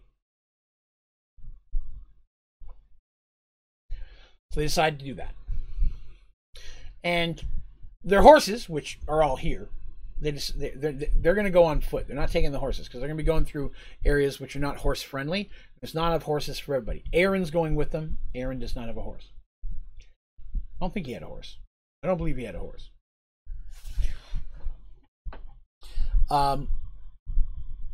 They decide to take the whole group because they don't know who they're going to need. Everybody, of course, Artemis is coming, Percy's coming. Fia's coming. Why wouldn't you? So the whole party's going to go. And they gather up their stuff and they leave the supplies they can. And, Aaron gives a little, talks to some of his people. It's like, we're going to go do what we can. We're going to try to make this right. We're going to try to set this up where we can hopefully get some supplies and things and yada yada. Because they have raided farms, but they've only raided the ones that were abandoned at this point. They sneak up to a farm and there's like, okay, nobody here. No one's been here in a while. They're growing this. I don't know what this is. It's corn. I don't know what this is, but I'm assuming it might be edible. They're growing it. You could imagine that too, right? Imagine that being on the surface and looking at all these crops being grown and not knowing what any of them taste like. Would I know how to cook corn? Do I eat the outer shuck? It's like, it's a whole new experience for Drow. So I in my head I could see a lot of really humorous situations where someone's trying to hold corn over a fire on a stick and maybe it pops. I know it's not really going to do that, but imagine like popcorn starts popping off and people are drawing weapons and such because popcorn's flying everywhere because it falls in the fire. That would not happen that way. That's not realistic, but by God, it's a funny image in my head. Drow out there shooting arrows and swinging with swords because they think they're being attacked. But it's really popcorn. It's funny to me. So, sorry. I amuse myself with stupid things sometimes.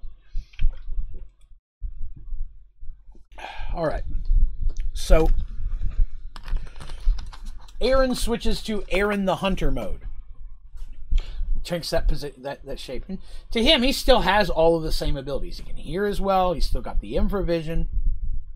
He just physically looks like a human. So well much so that even when infravision is working, which for the record, your pupils get much, much larger when you're using infravision or night vision, because you have to be able to take in more light to see things. This is a real science fact. You will literally get much, much wider in the dark because you're looking to bring in as much light. That's why if you have Drow, you pop a torch out real quick. That's why it's so blinding. It's all light. So, but his eyes don't look like that. It always looks human, even though the abilities are kicking in. Hides him completely. You got a kick out of that mental image also, so you're not. Well, I'm glad. Drow are so serious, right? It's just somebody's trying to cook popcorn, and corn pops everywhere. They're in the dark. There's no torches on. Arrows are flying everywhere. People are sword fighting. It's just popcorn. In back of my mind, Dandy threw it in the fire, and just to be a turd. But yeah, so they start making their way towards Star's Reach. They're concerned because who can they trust in Star's Reach? Not a lot of people. They're going to get in. They're going to sneak into Star's Reach. Aaron knows a lot about them. He knows a lot about their abilities. He knows about Mercy's ring that teleports her Morningstar. He knew a lot about them. Did not know about the chest of holding because they just don't whip that out all the time. They're kind of sneaky and keep that hidden. Most people in Serenity don't know they have a chest of holding. So when they whipped that out and started pulling supplies and stuff out, he was blown away. And when they suggest, hey, some of you guys are going to have to climb in this box so we can shrink it and I can put it in my pocket, he's like, what? You could do that? And they're like, yeah, that's half of how we made it to you in the Underdark, is because half the time we were hiding inside of this thing. Which was true. There was a whole, I remember telling you guys, there was a whole thing about how Willow had to get through a dark dwarf kingdom all on her own. And I think she was like the only one with good infravision or something at the time. And so she was trying to get through it alone while everybody was in the chest of holding. It's a little Willow adventure in the middle of all that. Because Willow was the character that was getting the least attention. The young lady who played Willow liked Shadowheart, I think, a bit more and really focused on Shadowheart. So we had a lot more backstory and things and so on. But I wanted to give her a chance to shine so she could get in. And sure enough, she really liked her and started putting some real focus into it, which was pretty cool. But yeah, so the fact you can hide in there, yes. Darsh is going to have to hide in there. Darsh is not sneaking into anything. Darsh is the only Minotaur he saw in the whole area. He's not sneaking in anywhere. So basically, Dandy is going to sneak them back into the city. Aaron does not feel a lot of confidence of getting into the chest. He doesn't quite know how it works, and the thought of being shrunk down into an interdimensional space, hoping that Dandy will eventually pull him out, because, you got to imagine what Dandy does kill him. Obviously, your friends are in there too, but, you got to worry about these things. But when it's time to get in, Dandy remembers, yeah, trust is important in this relationship, isn't it? And with a sigh, he goes, yes, it is. He climbs inside the chest of holding. Because she's like, hey, give me an excuse. Give me an excuse to hate you again, okay? Right now, you're cool. Give me an excuse to hate you, and I will kill you. You are still a drow. I'm better, still not a huge fan.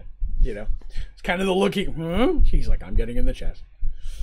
So it takes him 2 days to get back, and they get there late in the evening. Now, he described the approximate location of the place, but surprisingly, he doesn't know its name, because Aaron cannot read Common. There's no reason in the world he would need to. He did learn the basics of speaking some of it, and he's better now. He already knew how to speak Common back in the day, because he spoke Find a Mercy and then there. He can speak it. He doesn't know how to read it. Surprisingly, yes. You can speak a lot of languages you can't read and write.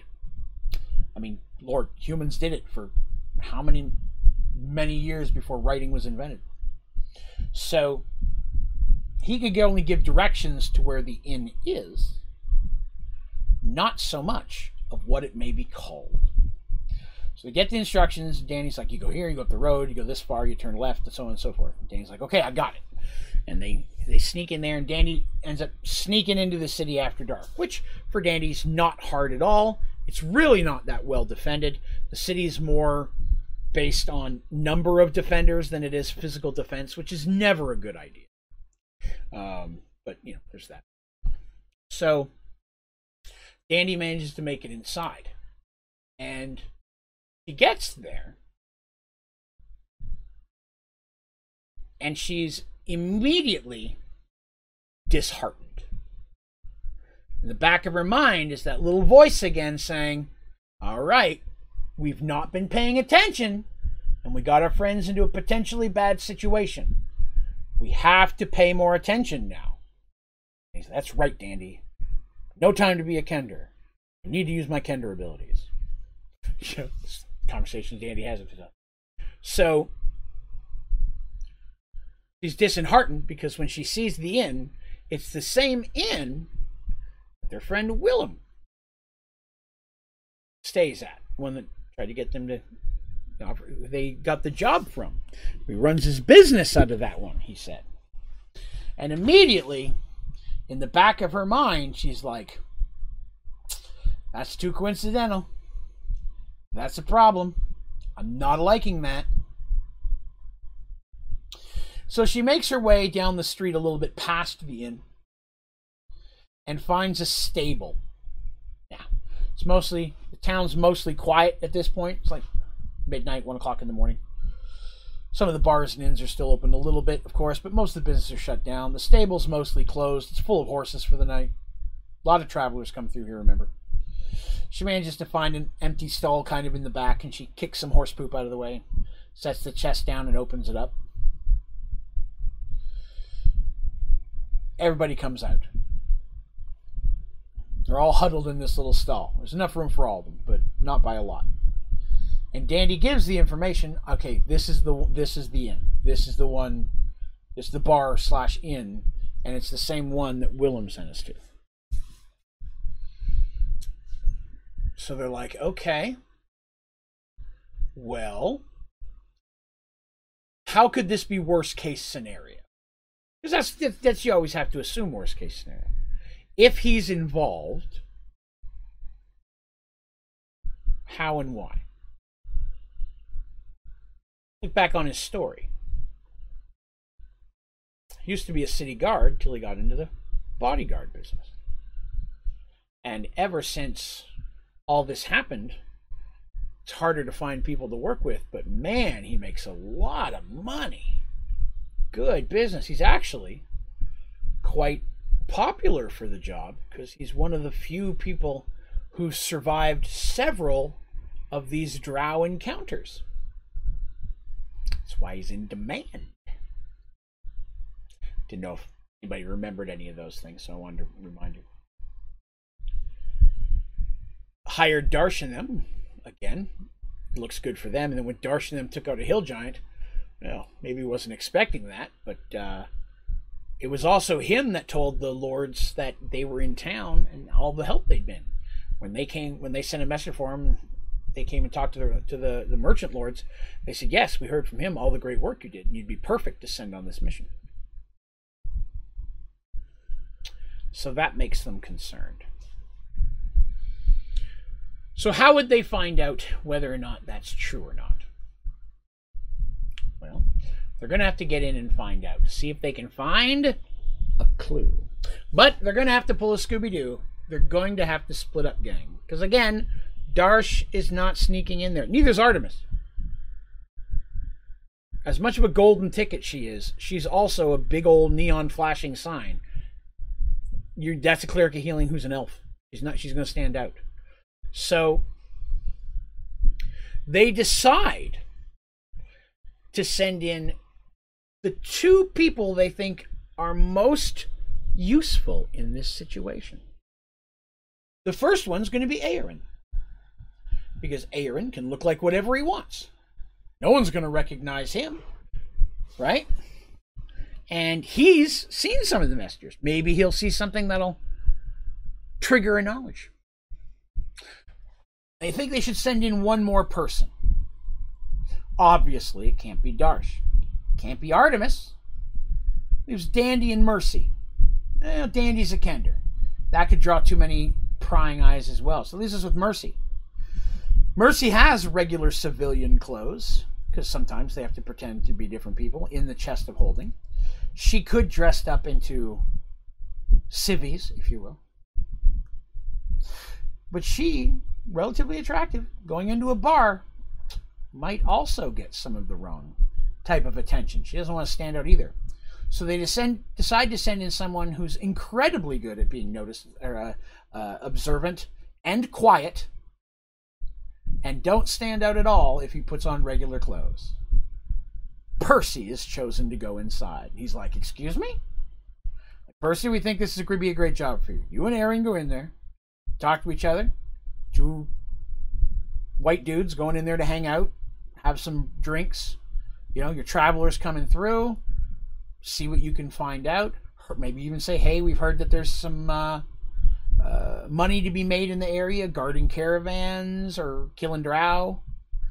Aaron's like, you see, he just flinches a little bit when they say that. And he's in human form right now, but she's like, sorry about that. But you understand, you know. He's like, I got you.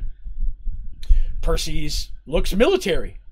He takes off that Templar gear and puts on some regular clothes, some leathers and stuff. He's going to have some change of clothes. They think ahead.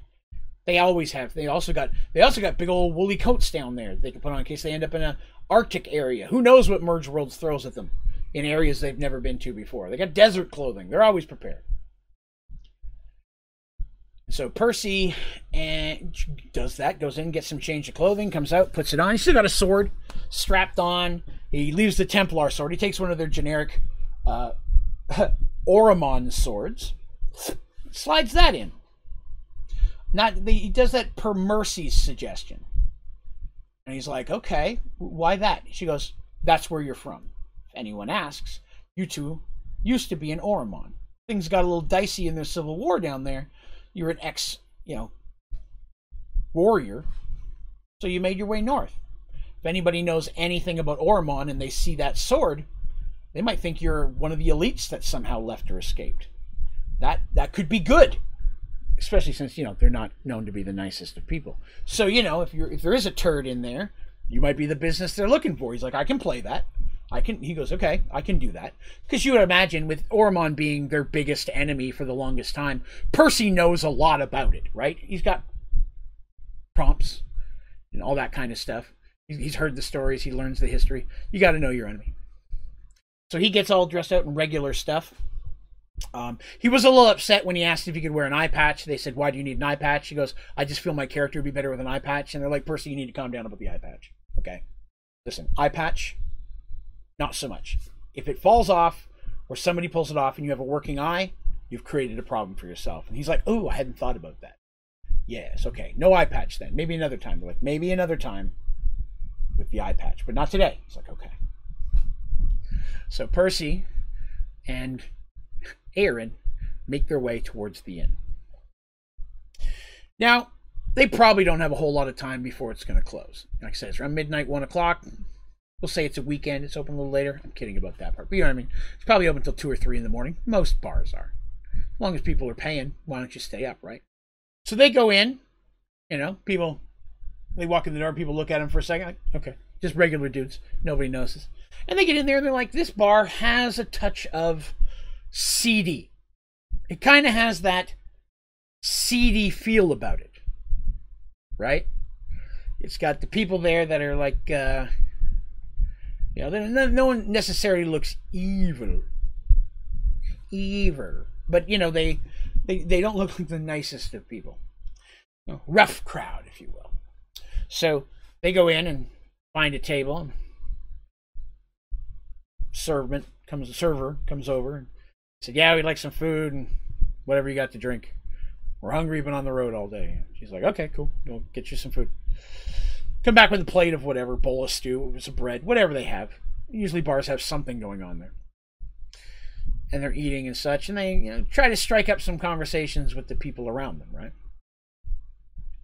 And people are like, hey, I haven't seen you around here before. You from here? No, we're from the south. We made up this way. And immediately, Percy, he's not being a jerk. He's not being silly with character. Glitch Vision says, so I can assume then the sailors in Merged Worlds don't use eye patches for the natural benefits of aiding with adjustments between the darkness of the ship interior and the light of the sun? It's the only reason there would be a problem. Potentially, I would say yes. They're nowhere near an ocean right now, though. So it wouldn't make sense here. But yes, 100%. Sure, they could if they wanted to in that situation. But here, in the middle of the forest land where there's nothing bigger than a lake with a rowboat in it, not so much. But yes, that is a good use of it. Hey, what's up, Bragg? Welcome back, sir. So they're in there, and people are like, "Hi, oh, you're from south? Yeah, Kingdom of Oromon down there. I've heard of Oromon. Yeah, it's a nice kingdom. Things with Civil War going on for long. Things are getting a little bit too hot there. So we heard that there was some a call for mercenaries or for work up here for guarding caravans or dealing with some elves or something. I might come up here and see if there's some money to be made." While this is talking, a gentleman comes over and kind of sits down at the table. It's not anyone Percy recognizes, right? Which is good, because Percy's concerned a little bit about that, because he did meet Willem and travel with him for a few days, but he spent most of his time with Artemis, and he's hoping, he was kind of in the background. People wouldn't notice him as much, especially since he's so used to wearing the shiny Templar stuff that he was wearing. Because he was wearing Templar gear. He just wasn't wearing Serenity Templar gear. There's a difference. So guy sits down and he goes, looking for work. Like, yeah, we just got into town looking for a place to stay. Like, this is the first place we came across. And food's good, so it was a good choice. But yeah, it's looking for work. We got a few coins left, but you know, it was a long travel to get up here. The guy's like, excellent, excellent. So yeah, there's some business to be had around here. There's caravans that are always using going back and forth. It's a trade city. You know, always looking for guards and things of that nature. And it's a couple gentlemen that actually work out of here that do that. If you're interested, tomorrow we can get you with someone who might be interested. Like, okay, that sounds like good business. Yeah, sure, we could use a job anyways. Does he pay well? Oh yeah, it pays real well. It's hard to find by people. Okay, well, sure, that's good. Like, the other thing is, yeah, there's a big reward as well for people who want to go out and hunt some drow. Some drow problem to the northeast. Percy's like, really? I don't know anything about drow. I've never fought one of those, but, you know, I mean, how good's the money? You know, like, what is it, like 5 of them, 6 of them or something? They get in a group together? And they're like, no, community of them, a few hundred. He's like, I'm out of that. I don't know anything about drow, but I know enough about drow. I don't want to mess with 200 drow. The guy kind of laughs. He goes, that's probably the smartest thing you've ever said, right? Yeah, no, most people don't want to. The few people that have gone up there to try to do stuff, none of them have ever come back. So no one's been lucky so far. You're better off guarding the caravans. They're like, excellent. Yeah, okay. Yeah, sure. Are there any rooms here? I was like, yeah, I'll check. I'm sure we got some rooms open. I'll see if we can get you something. And tomorrow we'll have you speak to Willem. He runs the business here. He owns the bar, and he also runs his mercenary protection business out of here as well. We'll get you with somebody. He's not here today, but he'll be back in the morning. They're like, okay, excellent, cool, yeah, we'll take a room. Cool. We got some coins. And so the guy's like, no, don't worry about it. Don't worry about the coins. It's on us. Consider it you're showing of goodwill from a potential new employer.